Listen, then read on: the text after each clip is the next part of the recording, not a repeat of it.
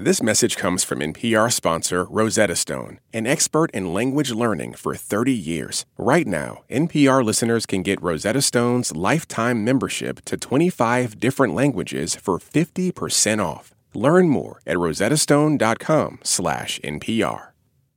Live from NPR News in Washington, I'm Corva Coleman. There are only a few days left before New Hampshire's primary election. One takeaway from this week's Iowa caucuses is that white evangelical Christians show no signs of backing away from Donald Trump. As NPR's Sarah McCammon reports, the former president gained support in Iowa compared to 2016. In a contest with several other Republican options, more than half of white evangelicals chose former President Trump. Even with recent victories like the overturning of the abortion rights decision Roe v. Wade, many still see themselves as underdogs in a culture war, says University of Oklahoma sociologist Samuel Perry. And they believe that Trump is the guy who has in the past and continues to promise to fight for them. For now, all eyes are on next week's primary in New Hampshire, a state with fewer evangelicals and more moderate voters who may be somewhat more open to another candidate. Sarah McCammon, NPR News, Manchester, New Hampshire. Pakistan's top military and civilian officials will conduct a security review today amid heightened tensions with Iran. NPR's Peter Kenyon reports both countries have signaled a desire to de-escalate after each launched attacks on the other's soil. After an Iranian attack targeted Jaish al-Adl militants in southwest Pakistan, Islamabad responded with strikes that Iran says left 9 people dead, including children. Iran's foreign ministry issued a statement saying its territorial integrity is one of Iran's red lines, and it expects its, quote, friendly and brotherly neighbor Pakistan to adhere strongly to its commitment to preventing the establishment of bases and groups of armed terrorists on Pakistani soil.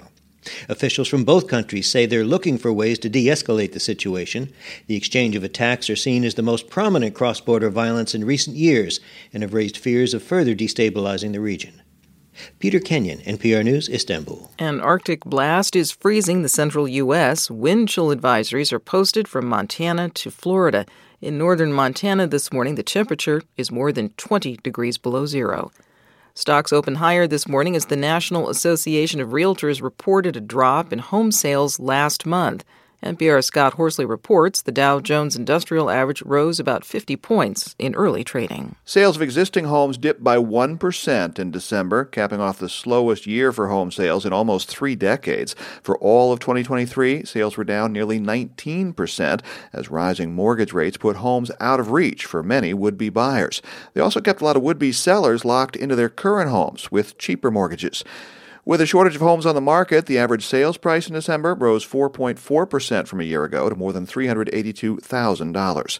There may be some modest relief in store for the beaten-down housing market. Mortgage rates have dipped to their lowest level in nearly 8 months, and mortgage giant Fannie Mae projects they'll fall below 6% by the end of this year. Scott Horsley, NPR News, Washington. This is NPR. The chair of the House Armed Services Committee has asked Defense Secretary Lloyd Austin to testify. This is over Austin's failure to disclose his recent hospitalization in a timely manner to President Biden. Austin was hospitalized for complications for surgery for prostate cancer. He also did not initially disclose his surgery or cancer diagnosis. Paris's 2024 Olympics are being called the Suburb Olympics. Most of the events will be spread across 3 of Paris's northern suburbs.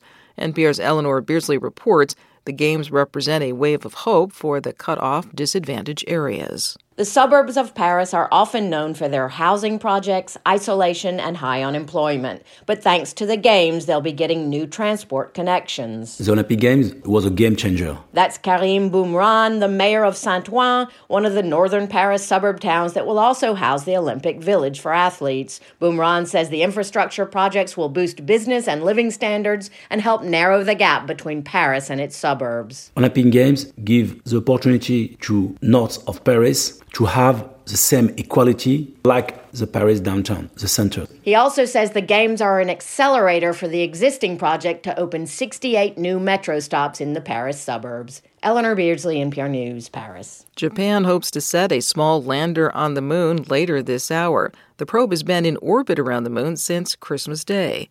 The mission launched last September from Japan. On Wall Street, the Dow is now up 62 points. I'm Corva Coleman, NPR News.